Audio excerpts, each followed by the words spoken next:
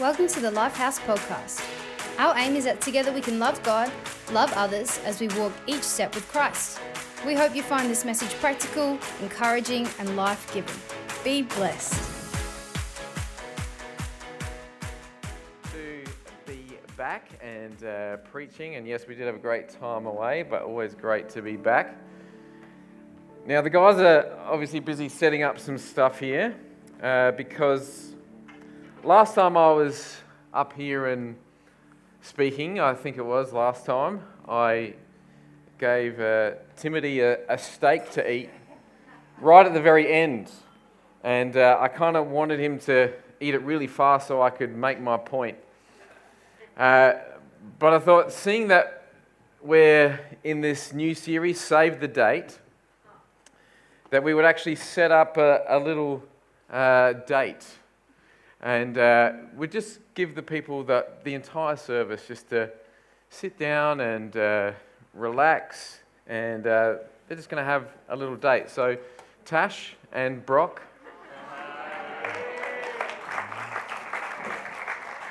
You just want to come up, and we have a seat here for you. We have some bubbly wine. The Liberté ladies are going to bring out. We've got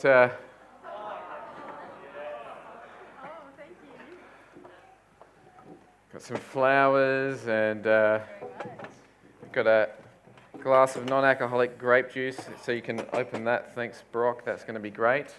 So we've got the napkins here. Just give that a little flick there, and place that over your lap there.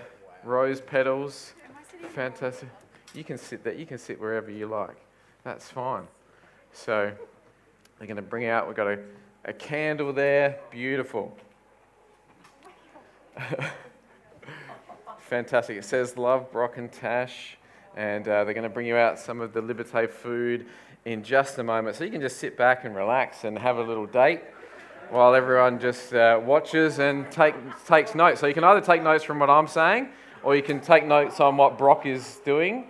Yeah, we'll just...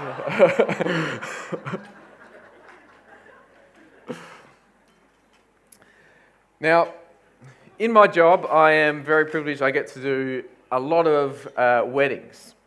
And so I am often one of the first people that get asked to save the date. So for those that don't know, maybe you haven't received one before, but oftentimes when people are planning weddings and setting weddings, once they have their date set, they want to send out these save the date notices to make sure that everyone can be there, that they're going to be in the right place at the right time. And of course, being a celebrant, they need to make sure that I'm there. So we sort of, as I said, I'm one of the first ones that often gets to save the date in my calendar so that the wedding can actually happen. And as these guys are sitting here on the stage at a table, it kind of looks a little bit like what happens at a wedding. There's a signatory process that has to take place at a wedding. There's all these different things that you have to sign.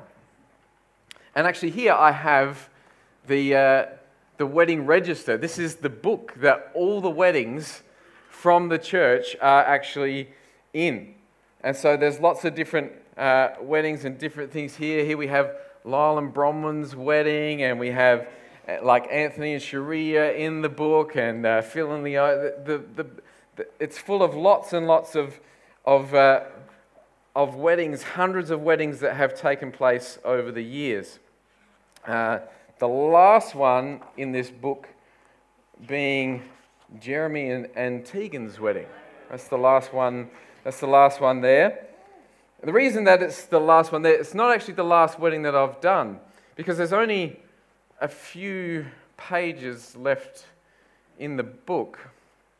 And so at Tegan and Jeremy's wedding, I kind of left the book there after the signing of the register happened, and some of the ladies from the church, some of the single ladies were going through, and they're just like, do we get to be in the book? And I said, well, maybe you need to get a guy first. That's probably the first thing that needs to happen.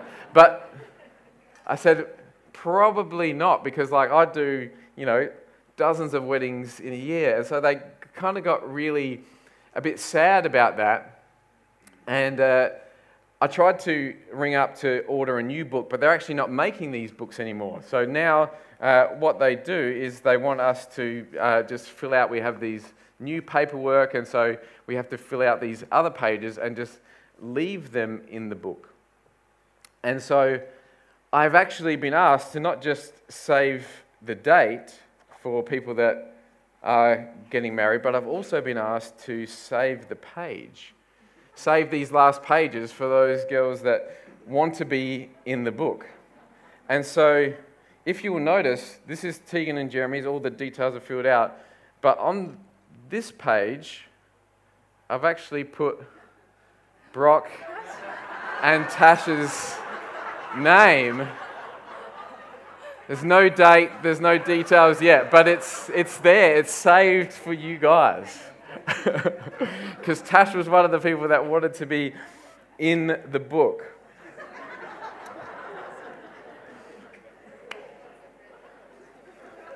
So, no pressure, but just like those pages are very important. So this better work out. This date is very important. Okay, so this is all a trial run. But we're talking today about marriages and what it means to have a healthy marriage, how we have a healthy marriage.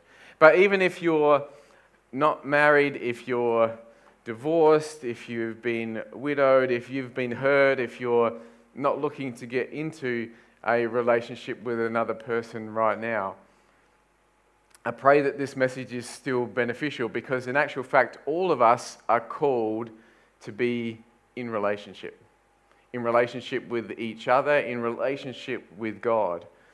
And so we can all get better at that. We can all make sure that we have healthy, vibrant relationships of all kinds as we make sure that we save the date, that we're intentional and deliberate about the relationships that we have.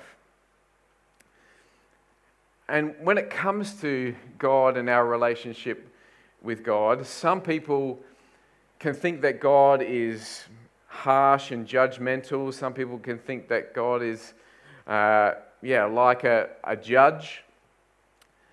But we actually see that there was two major things that God did.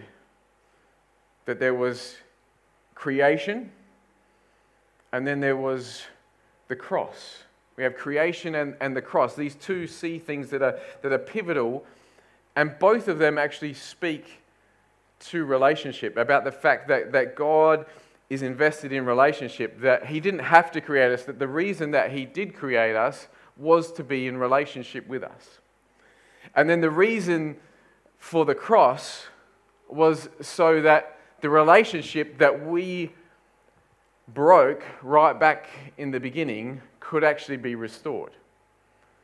That there was a time where we said that we didn't want to be in relationship with God, that we wanted to do things our own way, and so we left that perfect relationship with God, but God sent His Son Jesus to go to the cross so that that relationship could be reestablished.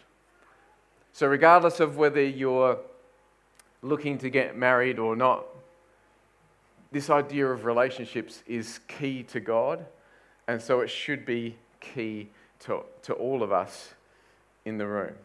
No matter what our relationship status, no matter what Facebook says, no matter if your name is in this book or not, what matters is that His book actually displays His love for us. So, our first point that we're going to look at in our Save the Date message is actually save the page. So as I said, I've been asked to save the page, and just as I have reserved that page for Brock and Tash, so too, there is a page that represents your life that you need to save, that maybe your name is on it, but someone else's name, something else gets to be written on that page. That you actually get to decide who and what gets written on that page. And sometimes when it comes to things like marriages, we can kind of see in our society that marriages aren't always successful. We've seen the mistakes that our parents have made. We know the mistakes that we've made ourselves. And so we can actually be hesitant about writing something down in ink on a page.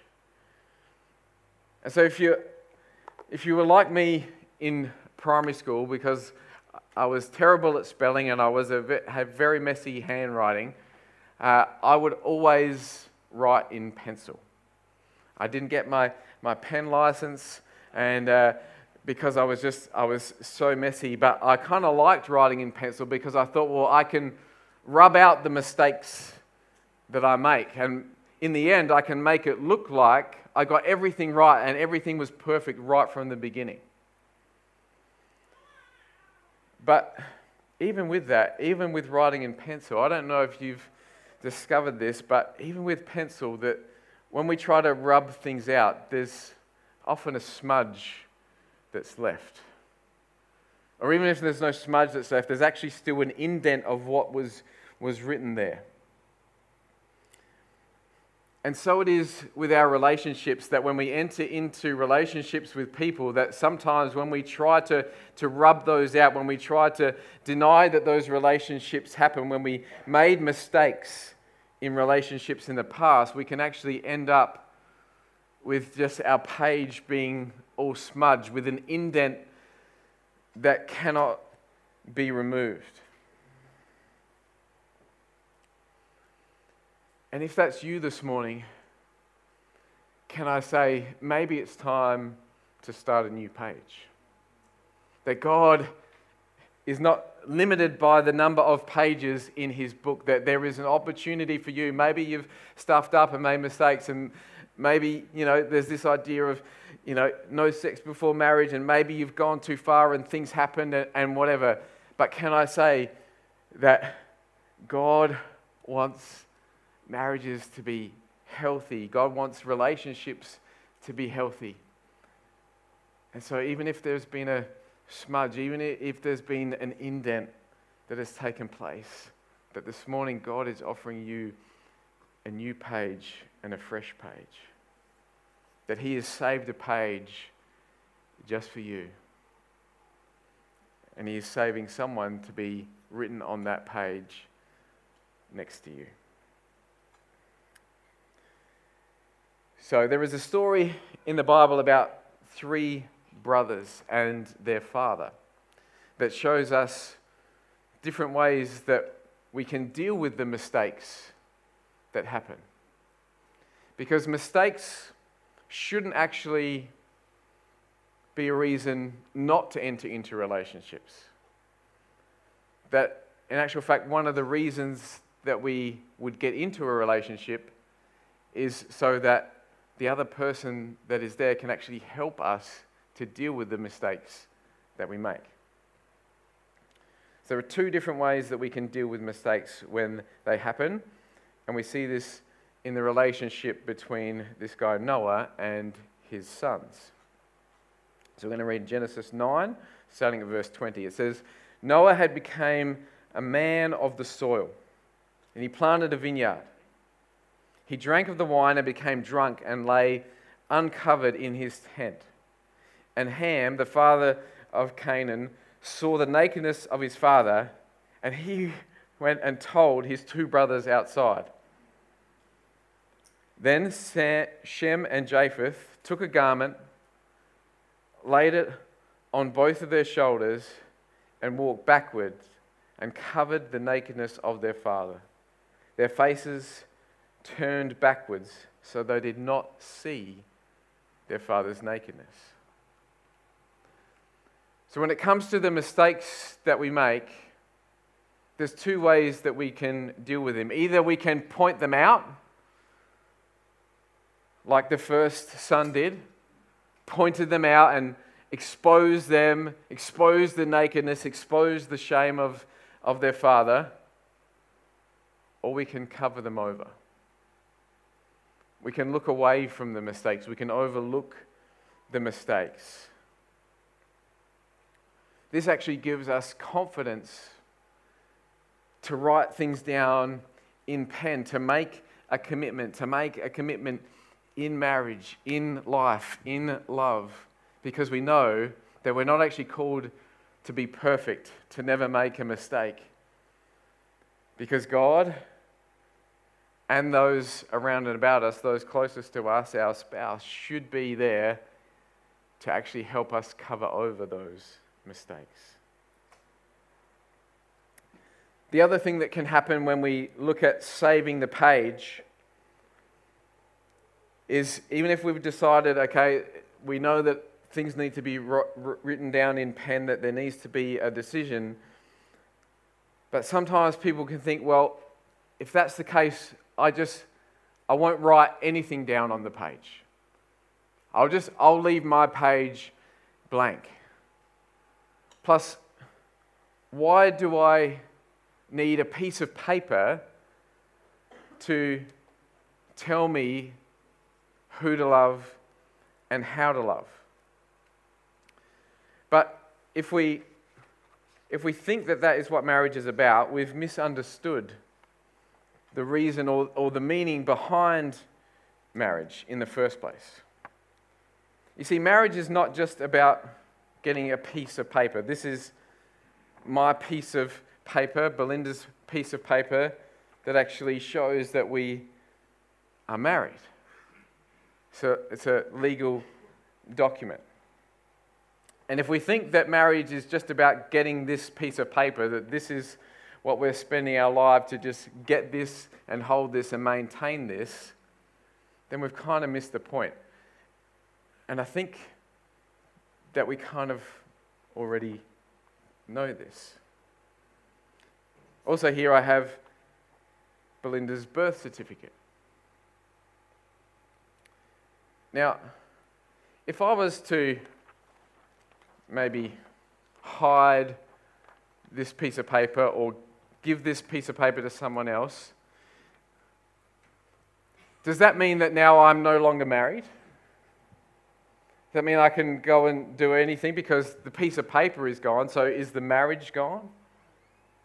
I mean, if I take this birth certificate and I rip it, she's not crying out in pain. If I scrunch it up, it's not the piece of paper. I mean, if I take this piece of paper and I burn it,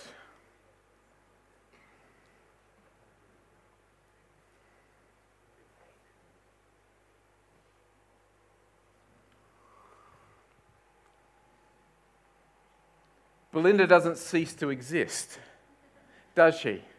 We kind of know that.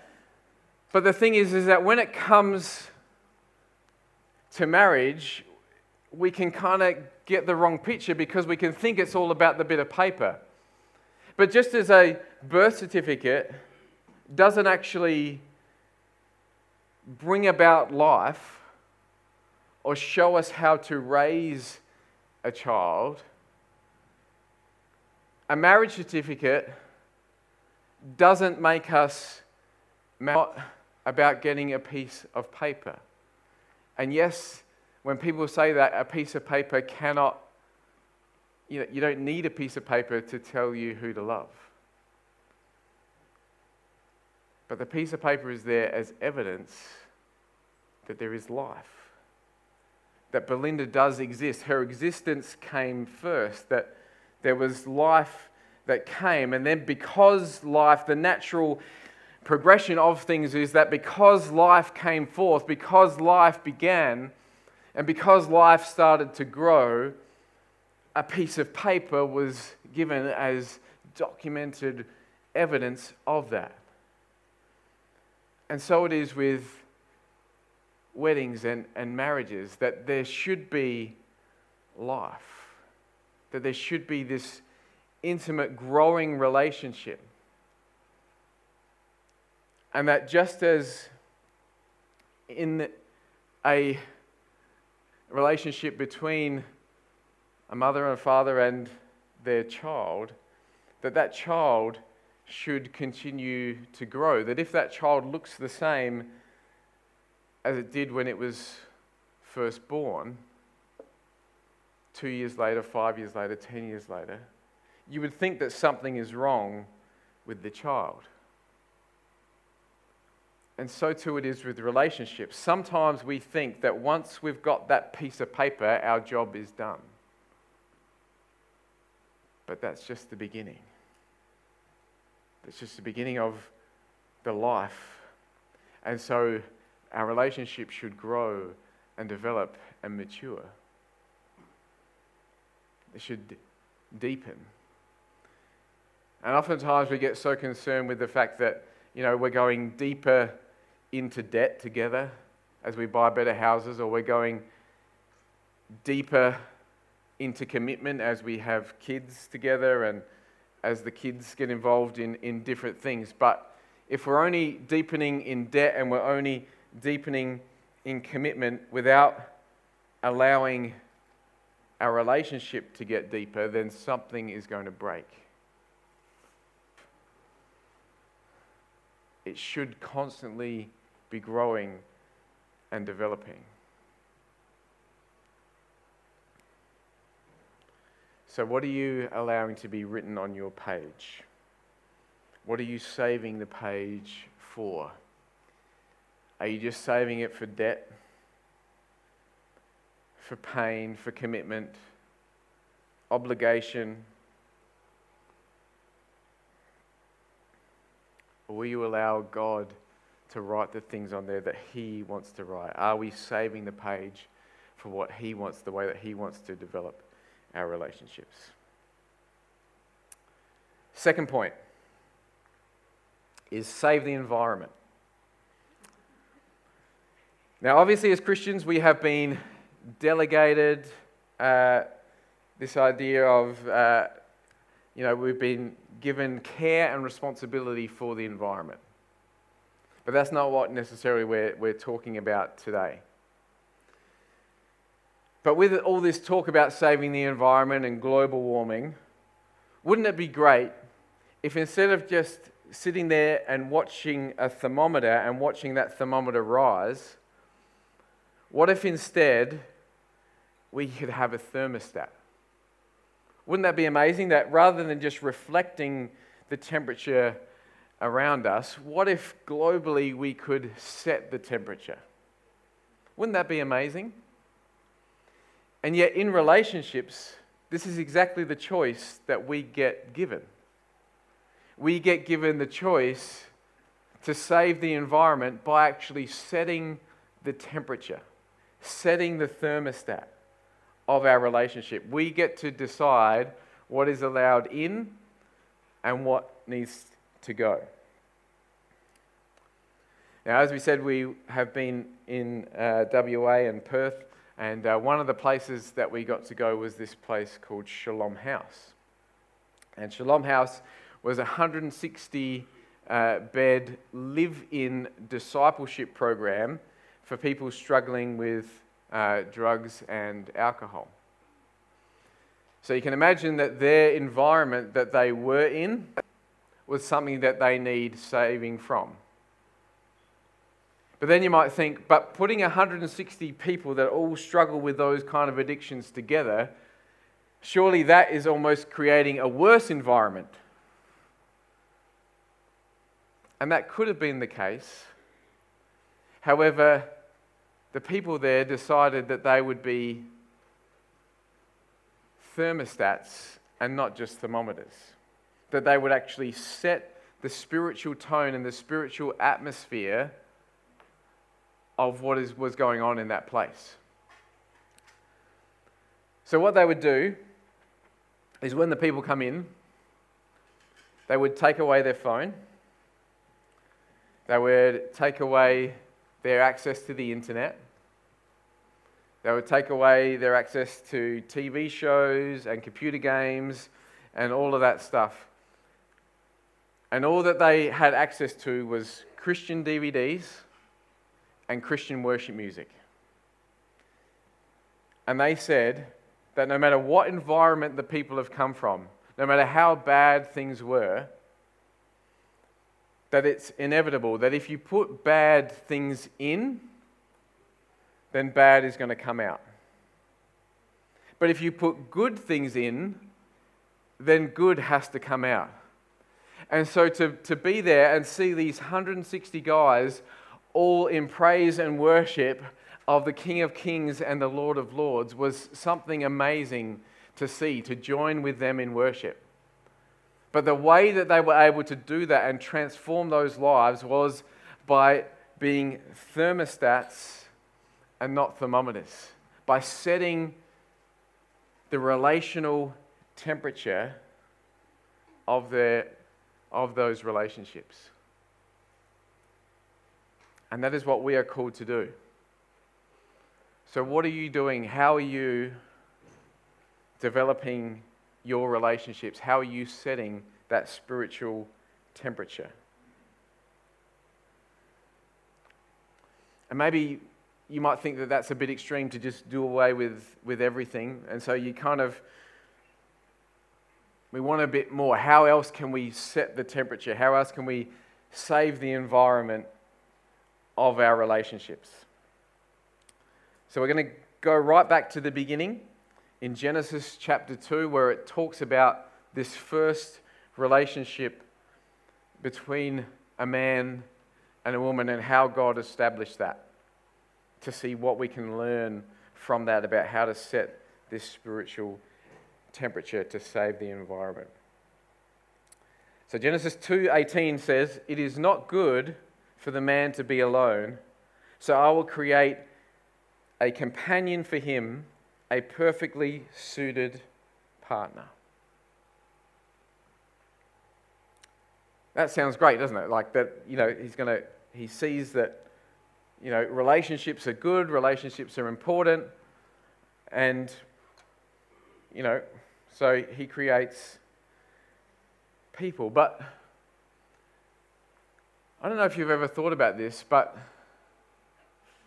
Genesis 2, if we can have that scripture back up.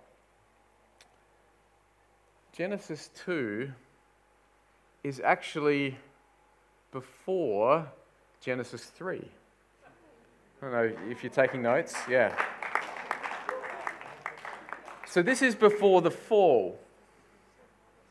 It's before the fall, like that so it's creation has happened, but it's before the fall. So how can there be something that is not good?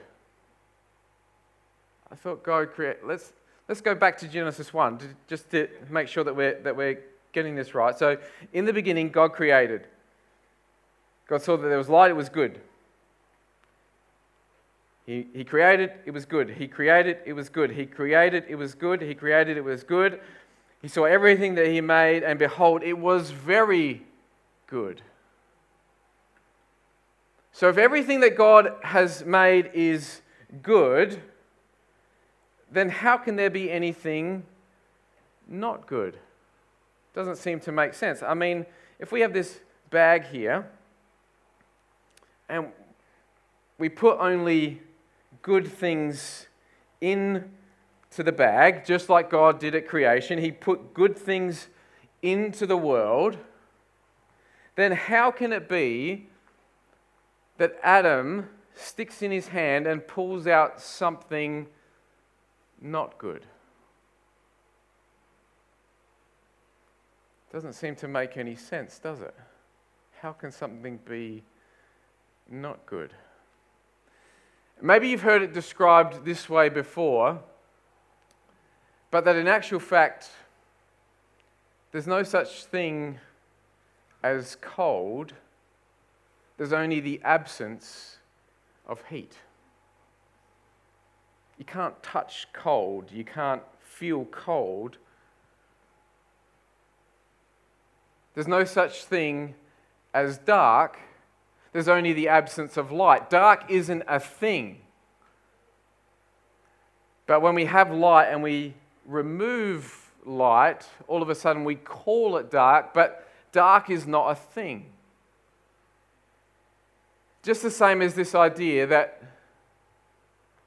maybe bad is not a thing, but maybe there is the absence of good.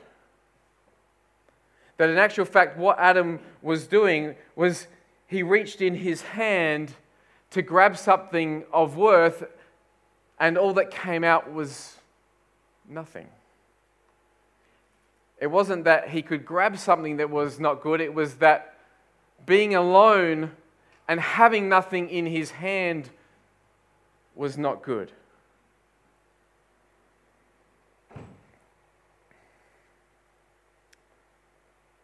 And then we also read in Psalm 84 verse 11, it says, God is light and our protector. He gives us grace and glory. No good thing will he withhold from those who walk along his paths. No good thing will he withhold. Let's think about that and what that means for relationships and actually the value that this places on womanhood. You see, after he created man, after he created the sun, the moon, the stars, everything in existence, and he got to this point, and the last thing that he made was man, but still within the mind of God, there was something that was in the mind of God that was good. There was something in the creative genius of God that was great. There was something in God that was beautiful that he hadn't yet made. And so compelled by his nature, because his nature is he will withhold nothing good from us. So compelled by his nature and compelled by the goodness of this uncreated being called woman, he creates woman. He says that it is not good, that I cannot withhold woman from being created. So he creates Eve.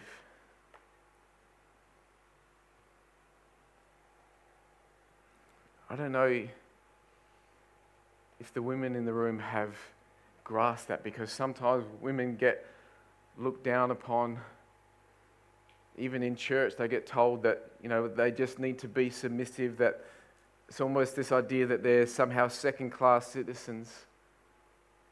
But when we see right in the beginning, the reason for their creation in the first place was because God actually beheld their goodness, and he could withhold nothing good. So relationships are vitally important to God and need to be vitally important to us.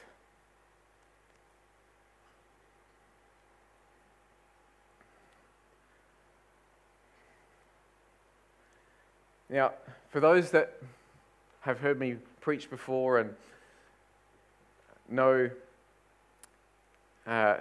who I am, you know that I'm not necessarily one for just saying all the negative things, all the things that are wrong and evil and all of that stuff. But I more want to paint a picture of what is good. Because I think just like if we just say what is not good, we're just going to live our lives empty-handed because we have nothing to grab hold of. We have nothing to hold on to. And I think when it comes to this idea of relationships, and particularly sex and sexuality, that the church is actually known only for basically the no's. Just no. When it comes to things of sex. Sex before marriage? No. Pornography? No. Masturbation? No. Abuse? No. we're known for saying no, but God and the Bible are actually very much pro-sex. In 1 Corinthians 7, verse 4 to 5, it says, "A wife belongs to her husband instead of to himself.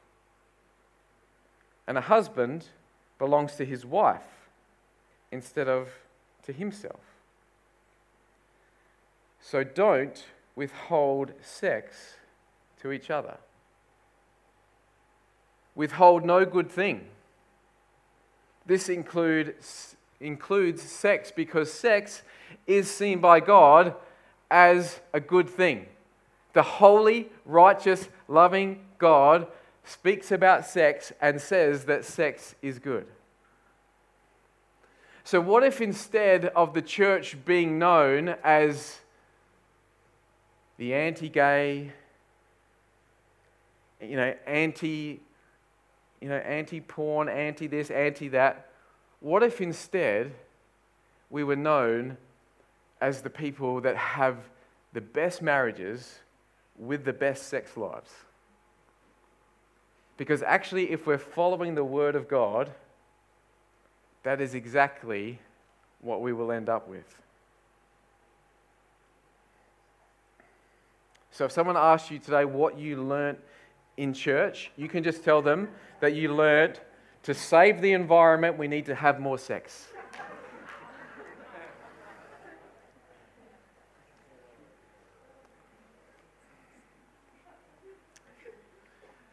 I know that some people like rules, and of course there should be some rules when it comes to sex.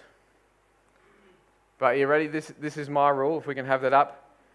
If they pull you closer to Jesus, pull them closer to you. That's going to raise the temperature a little bit, isn't it?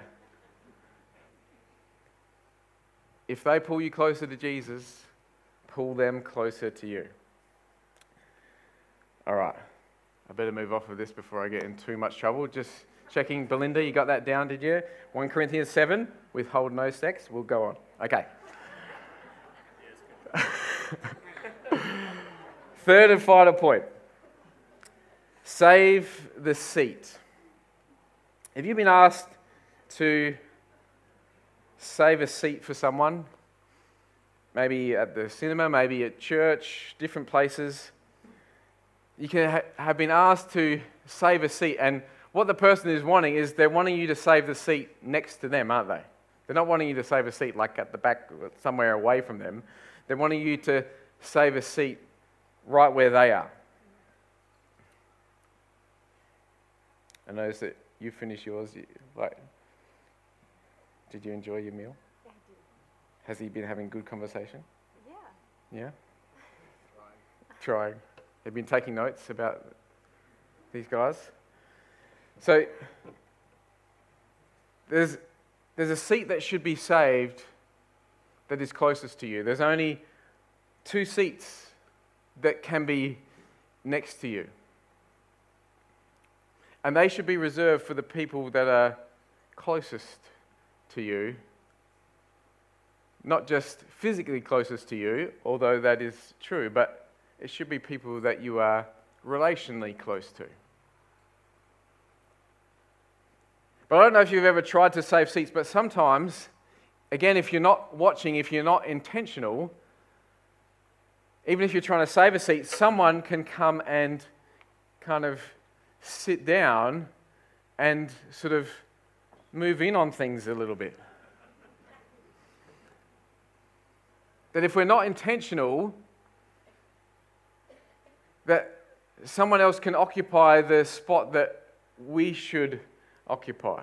But I'm not just talking about, physically, and I'm not just talking about, the idea of,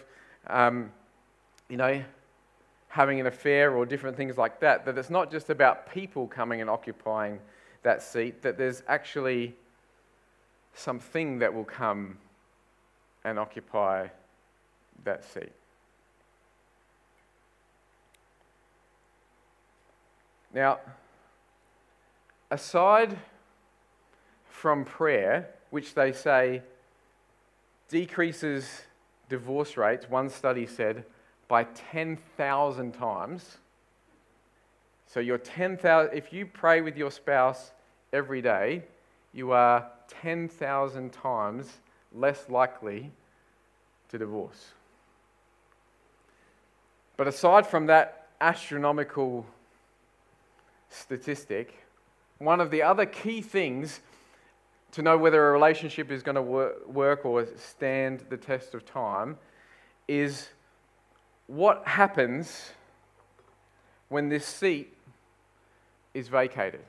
What happens when your partner is not physically with you? Are you thinking about them when the seat is empty? Are you saving a seat for them? Does your decision making change?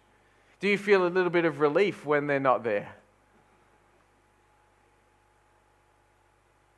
Or are you actually saving a seat for them?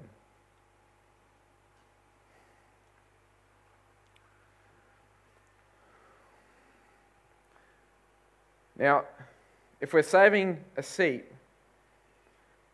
it means that we want that person to be close. And the people that we should be allowing to come close should be the people required.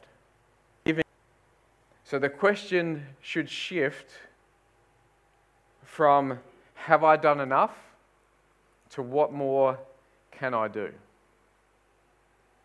Because if you're like me and you want maximum impact for minimum effort, and it works in almost every area of life apart from relationships, we shouldn't be looking for maximum impact to minimum effort. Brock shouldn't say right now, I love this date that we're on because it was no effort to me whatsoever. Someone else cooked, someone else did all of that. And yet that is still sometimes what we do, how we treat that person that should be occupying that seat closest to us. And I still haven't learnt this lesson fully. I've been married for almost 20 years, and even on this most recent trip, I was kind of made aware again that I still look for minimum effort with maximum return when it comes to relationships.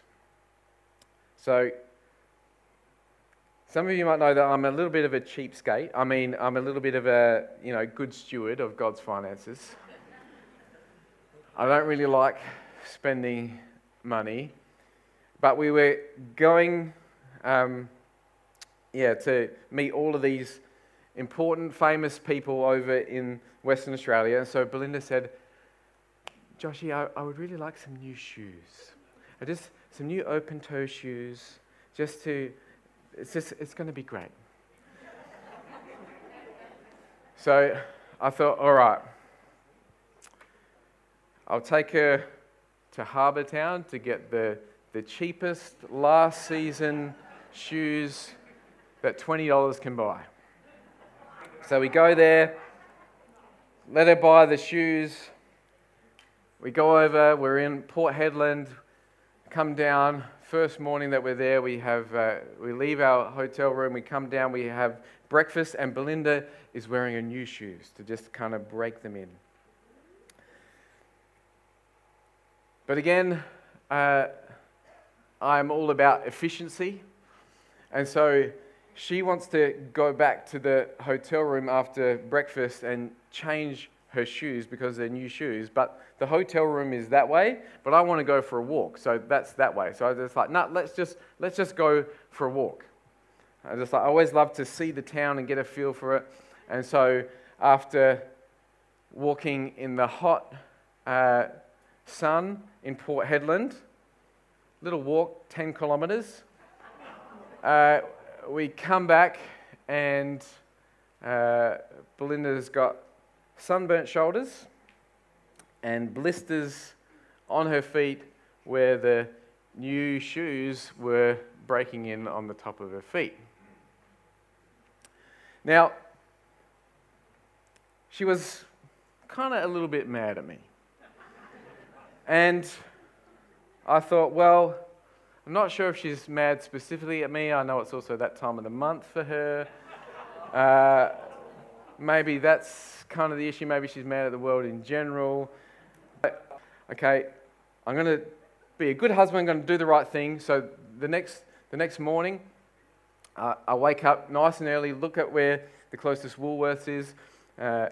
Again, get up in the hot Port Hedland sun, walk to Woolworths because I'm too cheap to pay for a taxi. So I walk there and I buy her some Band-Aids for her feet, and I buy her a pack of sanitary pads for the condition.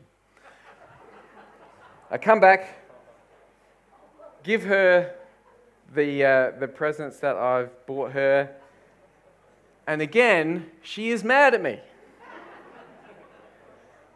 So the moral of the story is, guys, if you want a happy marriage, don't let your wife buy new shoes.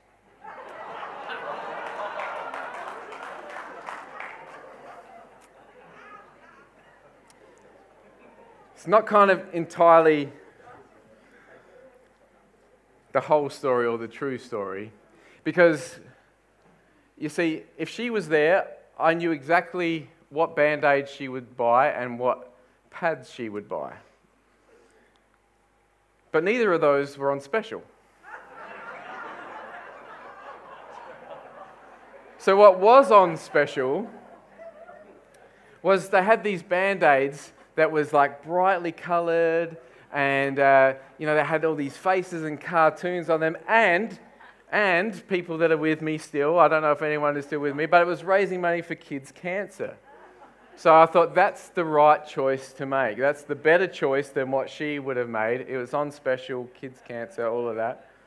So she wasn't happy with that because she, wanted the skin-coloured ones because we're meeting all these important people, and she's there with these bright blue and yellow things with faces all over them. And then also, I knew the brand of pad that she liked. I knew that it's supposed to be cotton with wings. I knew the brand, but I thought the ones that were on sale were not the slimline ones, but the maxi ones. How could you not, for less cost to have so much more? Maxi pad impact for minimum.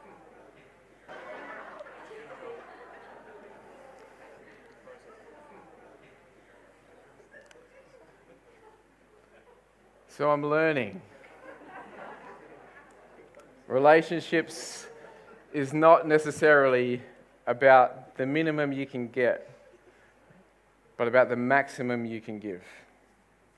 Now, to her credit, she didn't stay mad at me for long, because we also have a principle, believe the best, that she saw my heart, that I did get up and go and walk and do those things. But you see, there's a spectrum. If we can have that next picture up, thanks. There's a spectrum when it comes to our attitude and it comes to our action. That there's injustice, there's indifference, there's justice, there's mercy, there's grace right at that end. And there's narcissism, there's selfishness, there's cohabitation, functional family, and there's love. There's this spectrum. And if we're saving the seat or allowing anything other than love and grace to occupy that seat, then what is actually going to move in is fear. Tamsin, can I have you just come up here for a moment? And Mercedes, can I have you come up as well? You're going to be fear. Brock, you're going to have to just stand up for a second. And Mercedes, if you want to grab a seat there. And Mercedes, if you want to grab a seat there. You see, if we accept anything less than grace and love, if we accept just justice, if we accept cohabitation, that we're just in this relationship thing just to kind of pay the bills and get by and do all that, if we settle for less, then what actually starts to creep in is fear. We fear being left alone. We fear abandonment. We fear not being enough, not having enough. That fear actually takes in and occupies the seat where it was never supposed to be occupied. That fear becomes the closest thing to us in life whenever we settle. So we need to skip the settle and save the seat. Now, there's a passage of Scripture, if we can have that up. Thanks, Peter. That shows us how to fix this. Because we can be tempted to think, well, I just need to have a relationship with a person that is then going to fix everything and fix all the fear. But 1 John 4:8 gives us the solution. It says, there is no fear in love, but perfect love drives out fear, because fear has to do with punishment. The one who fears is not made perfect in love. We love because he first loved us. So either we sit next to fear or we sit next to love. Now again, with this passage of Scripture, I know that this was written in Greek, but we live in Australia, don't we? We live in Australia. So when it talks about driving, when in Australia we talk about driving, if you're a drover, you're droving sheep, you're doing different things. So in my mind, the picture that I get, if you want to, this is your stock whip, right? Can I have this? So yeah, our job is to drive out fear. So fear, go, fear. Perfect love, grab your seat. Perfect love drives out fear. Now, Brock's job is he can be loving to Tash. And his job is to help drive out her fears. To be ready for a relationship, you need to be someone who is willing to drive out the fears in the person that you want to sit next to then occupy that seat, to save that seat, not for fear, but for love. But we also need to come to know and recognize and understand what Brock needs to also understand is that although he gets to drive out some fears, that Jesus is not just loving, he's perfect love. And he actually drives out all fears. That in actual fact, just for this instance, I'm Jesus. I'm not moving in on your woman. But in actual fact, Jesus needs to be the closest person to us. That if we've been in a relationship with fear, that if fear has been what's been closest to us, then we need to know this morning that Jesus, being perfect love, drives out all fear. That whether we're in a relationship with a person, that those relationships are never going to fully and completely heal us. But Jesus, in perfect love, does drive out all fear to take that place closest to us if we would but save a seat for him, because he is saving a seat for us.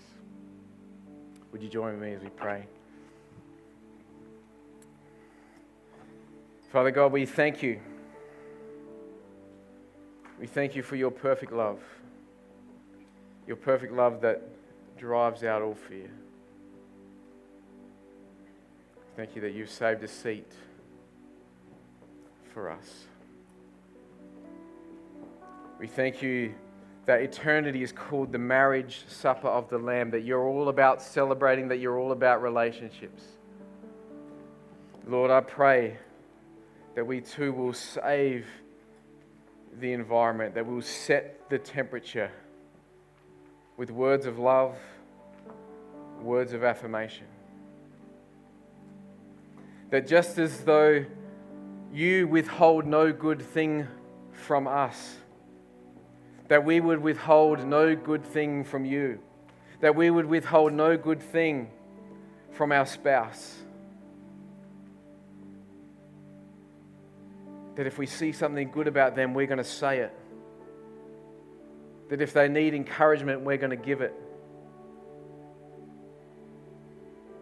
That we're going to be setting the spiritual temperature and the spiritual atmosphere in line with your word.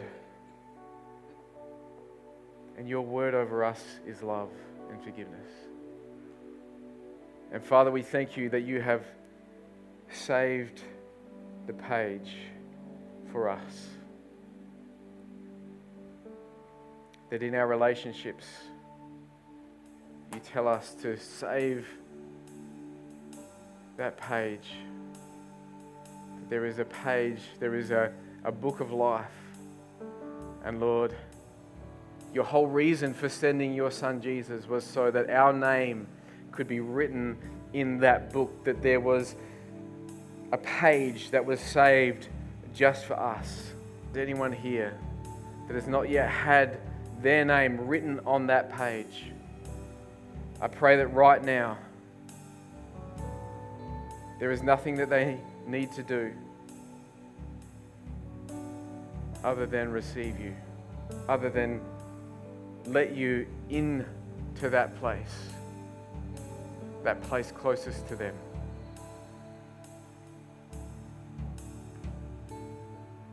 Father, come and write our names on that page in your Lamb's Book of Life, that we may celebrate with you eternally that marriage supper of the Lamb with you, as you call us to have healthy relationships with each other and healthy relationships with you. We thank you that you pursued us, that you loved us, that you came after us, that you never turned your back on us.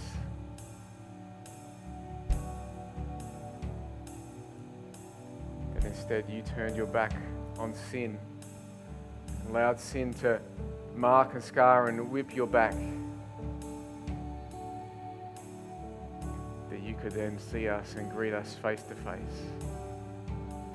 in a close, intimate and loving embrace. Father, we pray, come by your Holy Spirit now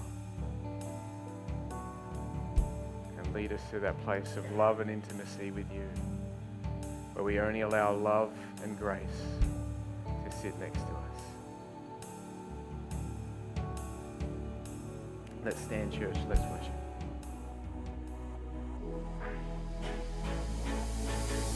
Thank you for joining us this week. If you wish to connect with us, please send an email to info@life.house or come and see us at 170 Adelaide Road, Murray Bridge. And remember, the door is always open for you at Lifehouse. God's house, our home.